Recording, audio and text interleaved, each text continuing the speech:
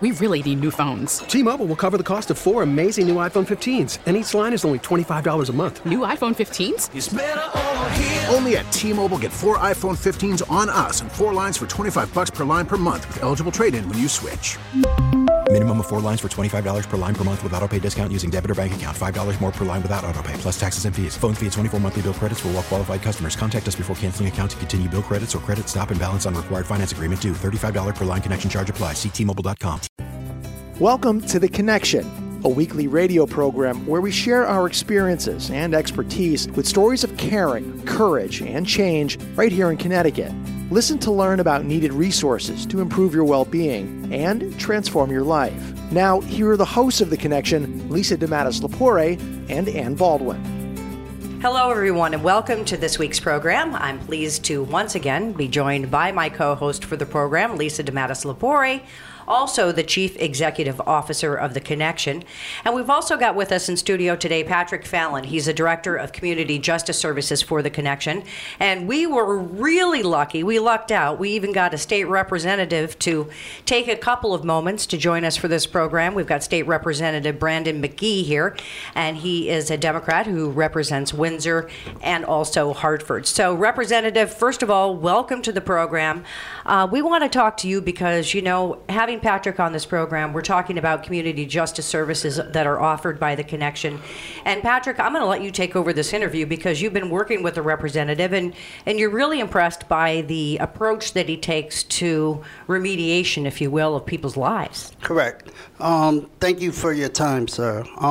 Could you talk a little bit about some of the work you've done with the Second Chance Act? Certainly. And before I even dive into responding to your question, I really appreciate the opportunity to be on the show to talk a little bit about the work that's already being done statewide here in Connecticut. And I'm just afforded the opportunity, number one, to be a part of the conversation, but I think, two, sharing my perspective, having been in a household whose one of my father actually, experienced a lot of time behind bars, and so I understand. But Patrick, to answer your question, the state of Connecticut has done a lot of work to, number one, bring the conversation of reentry, providing individuals with a second opportunity as they reenter into our various communities and neighborhoods, but focusing a bit more on the barriers that one faces when they do enter the community. My thesis, my master's, was basically on this very topic. You know, what types of services, what types of legislation is helping to support individuals that are entering back into community. We can talk about many different barriers, but for me, I could remember, like it was yesterday, my father coming home, sitting at the dining room table with my siblings and my mother, and really struggling, you know, trying to figure out how is he going to, number one, support himself, but support his family. He could not find employment. You know, that's one of the things that, you know, the Connection has been, you know, forward thinking in this. And as we sit here and listen to the representative's story, real life story about his father, what comes to mind and how have you kind of molded your programs around those kinds of needs? We talked about stereotypes before the show started. It's all part of the puzzle, right? Right. Mm-hmm. I think that clearly we find also too that all of the folks that, you know, that we interact with, you know, this topic really is their passion for a variety of reasons, whether it touched them personally or through a family member. And I think that really speaks to the reason why I think that this program is so important, because I'm sure our listeners are listening and feeling in some way they can relate to what the representative is telling us today. But also, Connecticut, just to echo what was just said, Connecticut has been extremely forward thinking with regard to, you know, safety and community justice, et cetera. And so our programs are continually growing and changing due to the rapid needs in Connecticut. All right. Well, if you're just tuning in, we're speaking with State Representative Brandon McGee, and we should mention that you're serving your third term. Congratulations, I think. Congrats. Thank you. Yes. Thank you. And you represent parts of Windsor and Hartford. You're also the vice chair of finance, revenue, and bonding committees. You're also a member of the APROPS, Education and Human Services Committee.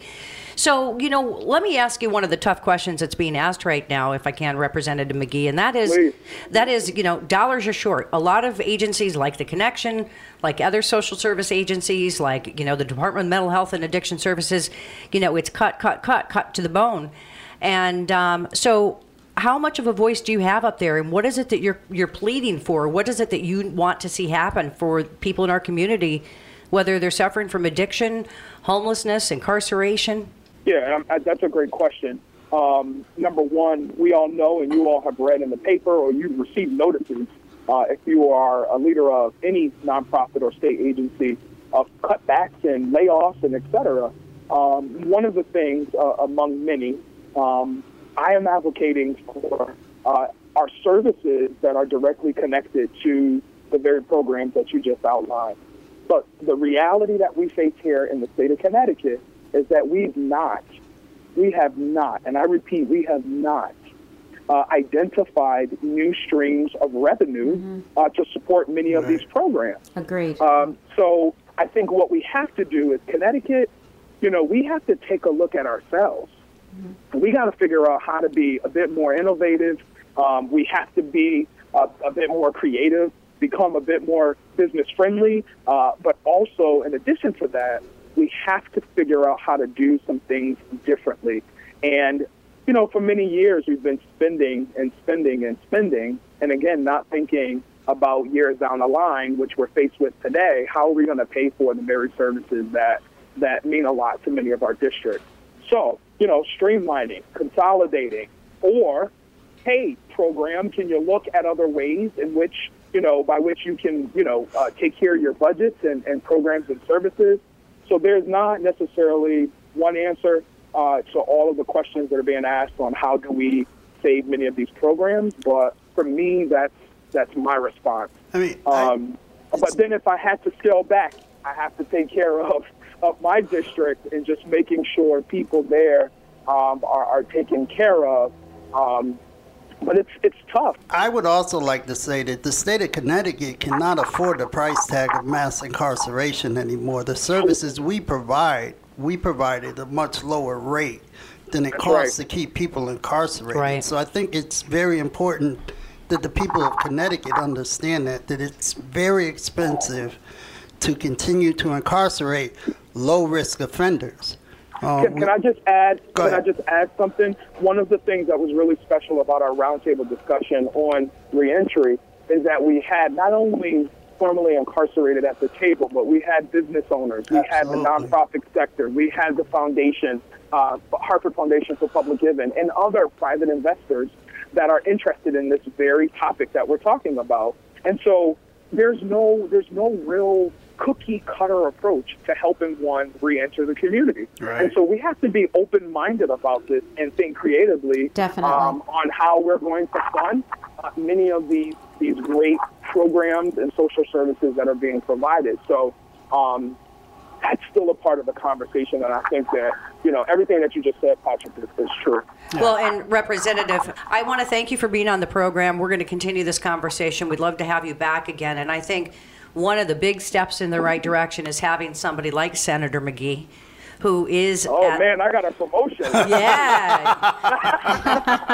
You just got a personal endorsement. You're kind of cute, too. You go. You say something. I love it. So what I'll do is, don't hang me up. I'll put myself on mute, and I'd love to hear the remaining of the conversation. Okay, but thank you. Before we do that, I just want to thank you on behalf of the Connection for your support of our programs and all the great work that you're doing in our state to, really work around this issue. And as you know, but I'm going to just reiterate to you that we're really grateful and we're really open to further conversations to think out of the box because we want to be part of the solution and not part of the problem. So thank you so much. I applaud your efforts. So, what we just heard from the representative is someone up there with a real perspective. Right. And it's like anything else. As a person myself in recovery, my kids have a different perspective on people in recovery because they've lived with it. Right. Just like, Representative McGee, his father, incarcerated, sitting at the kitchen table, which he's, describes. And I can see that. Can't you just hear I could just hear the passion in his voice about how dedicated he is to this work and why it hits home for him. And I think that's really huge. And clearly he's, doing the best that he can, and he wants to think out of the box. And I do agree with everything that he pointed out about moving forward. And, it isn't cookie cutter, and we need to be creative in Connecticut and come together and sit at the table and realize that we're all a piece of this puzzle, and we need to bring our resources to further serve this population. I think it's very important that we get together and address some of the stigmas and misinformation that's attached to reentry. The majority of the people that are incarcerated in our state are very low risk. You take a lot of people, you put them in a small area with very little opportunity. What we create is an atmosphere of hopelessness. And we incarcerate these people and we send them right back to these areas. There's very small areas of Connecticut where a majority of inmates who are incarcerated right now come from. And I also think we need to reinvest in those communities and create opportunities for those people. Well, isn't it just like if you identify a certain neighborhood where everybody's getting breast cancer? Right. Look at the research and look at the energy that goes into figuring out why is that happening? Why is everybody getting sick? Well, wouldn't you think you'd do the same thing if you had a community like that, which you've already said, Patrick, has been identified? Right. What's going on there? What can be changed? What kind of services do they need? Well, do they need jobs? What are they, housing? What is it? Well, in my opinion, the problem is that in these areas, people are actually disenfranchised, which is one of the things mass incarceration does. It disenfranchises people from the whole political fight. So a lot of constituents, if you don't have a personal investment in something like this, it's not in your political interest to do anything other than say, lock them up, they break the law, they deserve to be in jail. We do know what the problem is. There's a stigma. There is a stigma. When somebody's diagnosed with breast cancer, we find a cluster of breast cancer people. As a society, we want to help them. Right. When you're talking about formerly incarcerated or incarcerated people, we don't have that same empathy and compassion. Absolutely not. So the Connection, Lisa, has a program called REACH.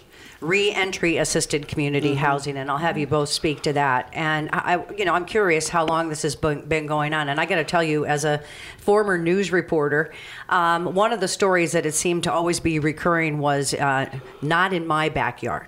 People would want to put these supportive housing programs and services into neighborhoods, which is where people deserve to live. But, there'd always be an outcry, a protest. Right. So talk a little bit about your REACH program. And I know I'm throwing a lot of stuff at you, but, what has the, how have communities, or have they, welcomed this at all since my old days of news reporting when it was protest after protest? Right. Well, to be frank, a lot of the neighborhoods where we house these people, what REACH is it's a scattered housing program throughout the state of Connecticut. What we do is we rent 2-bedroom apartments from landlords, and we house two people coming out of incarceration. For the most part, the people in the neighborhood do not know the difference between their neighbor who hasn't been incarcerated and these people. That's a good way to look at it. They do not know. The REACH program is very unique in the fact that we actually give people coming out of the system a lot of autonomy, as if they are free in society. They have to cook, they have to fend for themselves, they have to wash clothes. Those are really big things that we Wait a minute, take I'm going to stop you there. You said they have to cook, they have to do this, they have to do that. they don't have to. What it is, to me, is they're just productive members of society. Exactly. Right? So it's not that they have to. They have the opportunity to live like a normal resident, right? Exactly. They have jobs. They have responsibilities. They have skills. It's not like these people were just plopped into a jail cell without life skills before they got there, right? Right. Well, Right. Some of them, you'd be amazed. Some of them were. Okay. I think one of the most overused terms in this field is rehabilitation.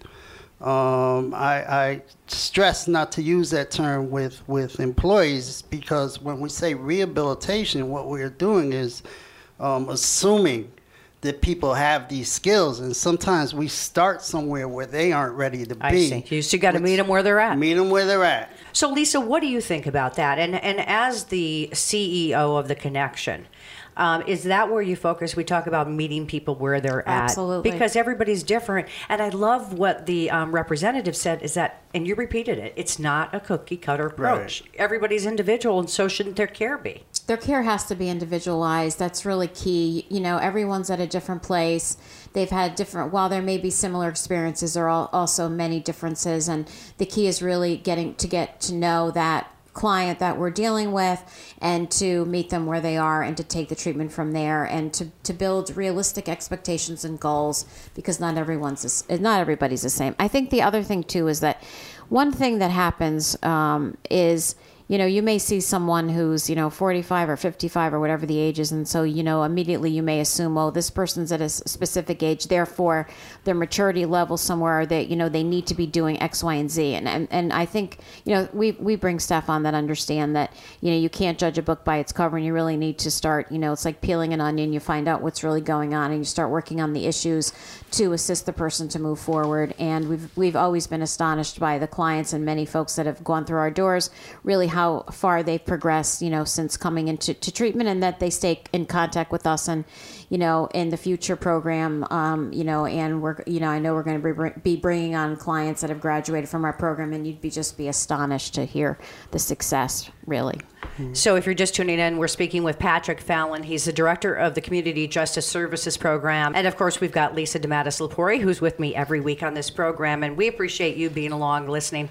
So let's talk a little bit, Patrick, because you've been in this line of work, let's call it, for several years. Correct. How has it changed? And share some of the, we can sit here and talk about how these programs work and how they work, but tell me some stories of some individuals, obviously without, breaking their confidentiality, but what have you seen? What is it that keeps you, getting out of bed every morning and heading into the office?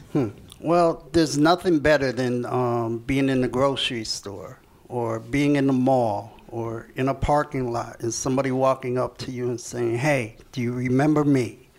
And you're like, "Of course I remember you." And they're married, and they're working, and they're saving money, or they bought a house, and they thank you for the work that you've done with them. That's what gets me up every morning, and sort of keeps me doing this work.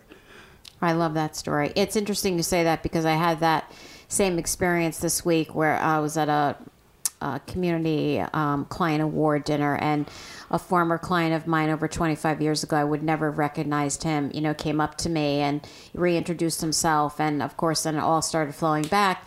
And he said, and this isn't why we do the work, obviously, but he said, "You were such an important part of my life, 27 years ago, and you have no idea really, what was going on, and, what changes I made since then." And he's had his struggles, since, and he was actually in one of our programs. But again, I think the point is that it's with any circumstance that you have, Anne, those people that are there for you during your, time darkest of need, days. they do. They it can be the smallest little thing, but you remember those. Not to that person. Not to that person, though. Yeah. I mean, it even goes down to even people in the, again, I'm not going to get into an overly personal story, but, going through a health crisis with a family member.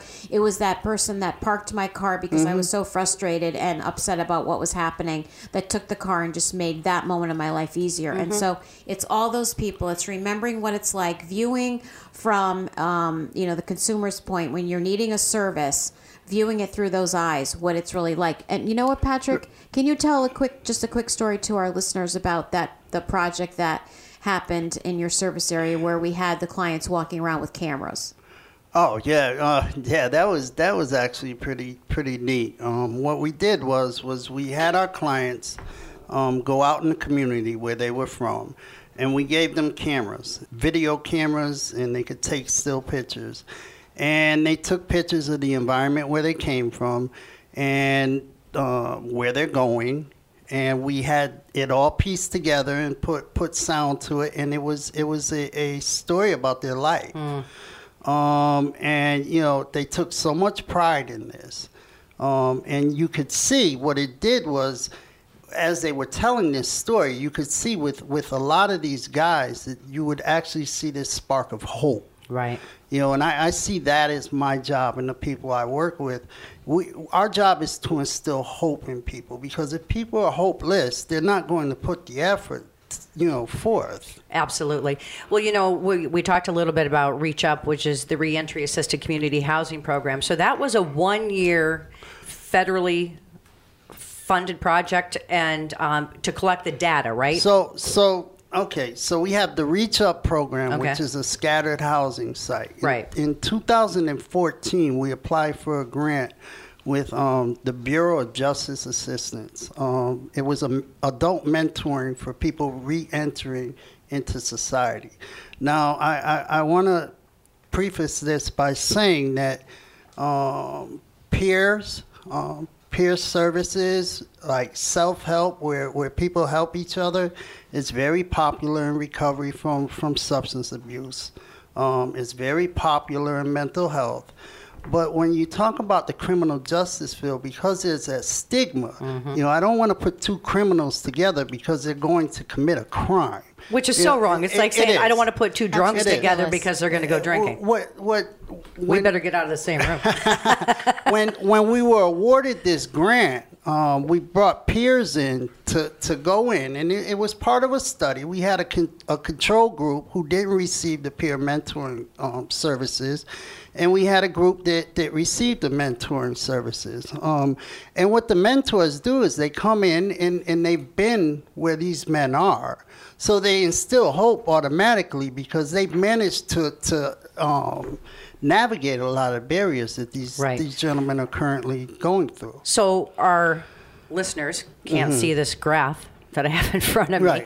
But, like anything, when you receive federal funding, you have to keep track of your successes and or your failures, and that's what you've done. And this looks like nothing but success to me. Right. So explain to our listeners what the outcomes of what's really called, the peer-to-peer, the mentored support. So again, I need to say that we're in the beginning stages of paring down the data.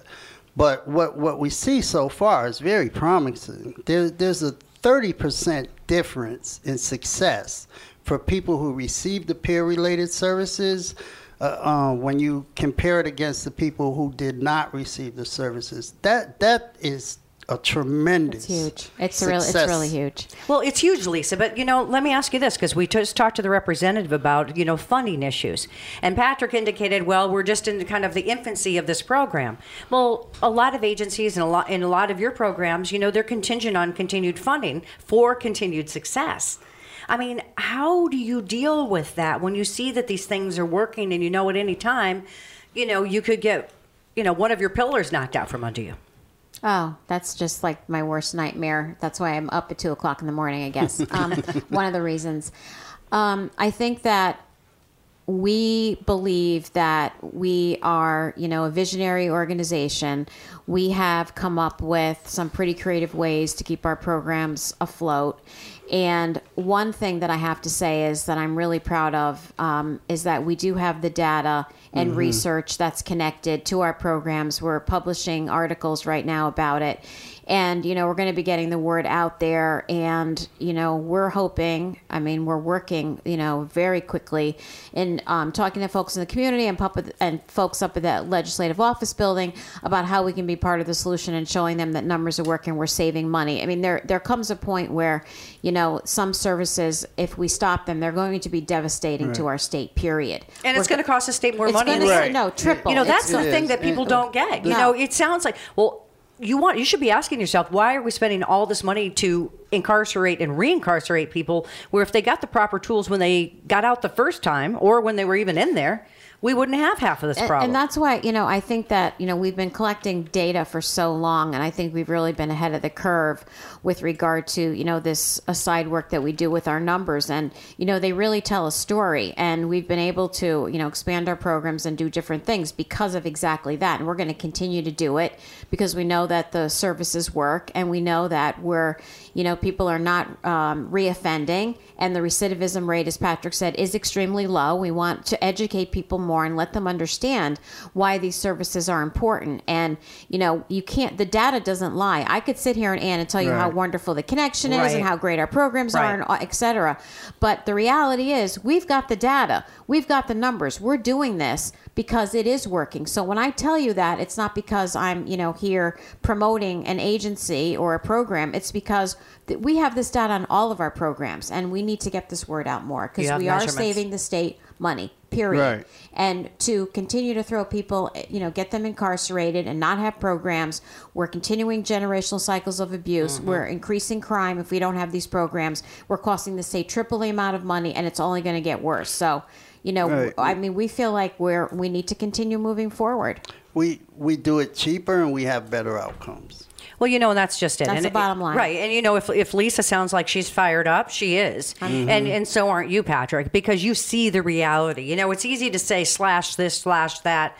We got to quit throwing money at this. And there's a lot of other things that don't have those measured outcomes that you're talking about, Lisa, that perhaps should be looked at, and not services like this. Because you know what? Crime isn't going to go away. No. Substance abuse isn't going to go away. Homelessness isn't going to go. It's going to get worse. It's getting worse. When we cut services like this, the state is being penny wise and dollar foolish. The price tag on the back end when you cut services like this is humongous to the taxpayer. Programs like this take people who cost taxpayers money and turn them into tax-paying citizens. Don't get me started, Patrick. Thank goodness we're at the end of this program. I know. Now I'm all fired up. I'm all fired up, too. That's all right. Well, we'll stay fired up, all right? Okay, let's do that. All right. Well, I want to thank, again, State Representative Brandon McKee for being on the program. Patrick Fallon, it was great having you in studio. And, of course, Lisa, it's always nice seeing your smiling and sometimes passionate face. And thank you, our listeners, for tuning in to this edition of The Connection right here on WTIC News Talk 1080. Somewhere over the rainbow, way up high, there's a land that I heard of once in a lullaby. We really need new phones. T-Mobile will cover the cost of 4 amazing new iPhone 15s, and each line is only $25 a month. New iPhone 15s? It's better over here. Only at T-Mobile, get 4 iPhone 15s on us and 4 lines for $25 per line per month with eligible trade-in when you switch. Minimum of 4 lines for $25 per line per month with autopay discount using debit or bank account. $5 more per line without autopay, plus taxes and fees. Phone fee at 24 monthly bill credits for well-qualified customers. Contact us before canceling account to continue bill credits or credit stop and balance on required finance agreement due. $35 per line connection charge applies. See T-Mobile.com.